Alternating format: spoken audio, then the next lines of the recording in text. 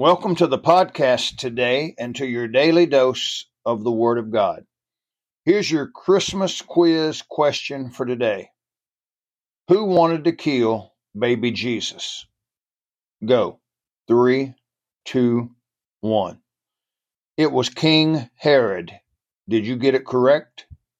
Well, after today, we only have 14 more days until Christmas. Wow. Can you believe that? How are you doing with everything? Are you in the Christmas spirit yet?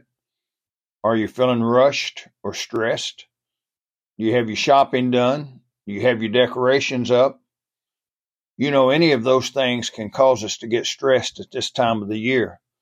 And then you add on all the other things that are happening, all the things that we need to get done. And it can be a bit overwhelming.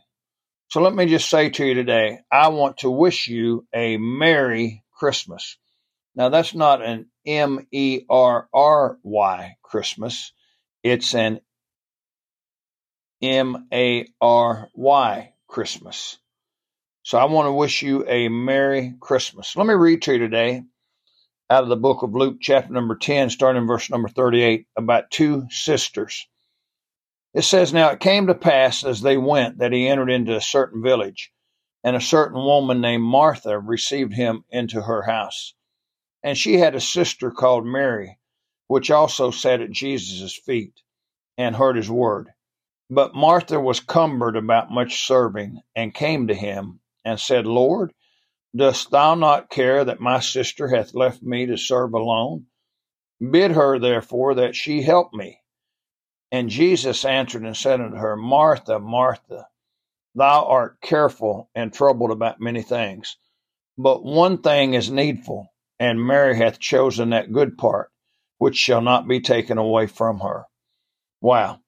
I tell you, I don't want to be like Martha. I hope you don't have a Martha Christmas, someone who's cumbered and worried and frustrated and nervous about so many things. I would rather you be like Mary. When we think about Mary having a great attitude and had her priorities right, let me give you a couple of things that can help you have a Merry Christmas, an Mary Christmas. Number one, she sat at Jesus' feet. Wow. You have to have Jesus in the proper position in your life. You got to have the proper respect of where Jesus needs to be. If you don't, you're going to end up in trouble. She listened to his words. She was sitting there hearing the words of Jesus. Wow.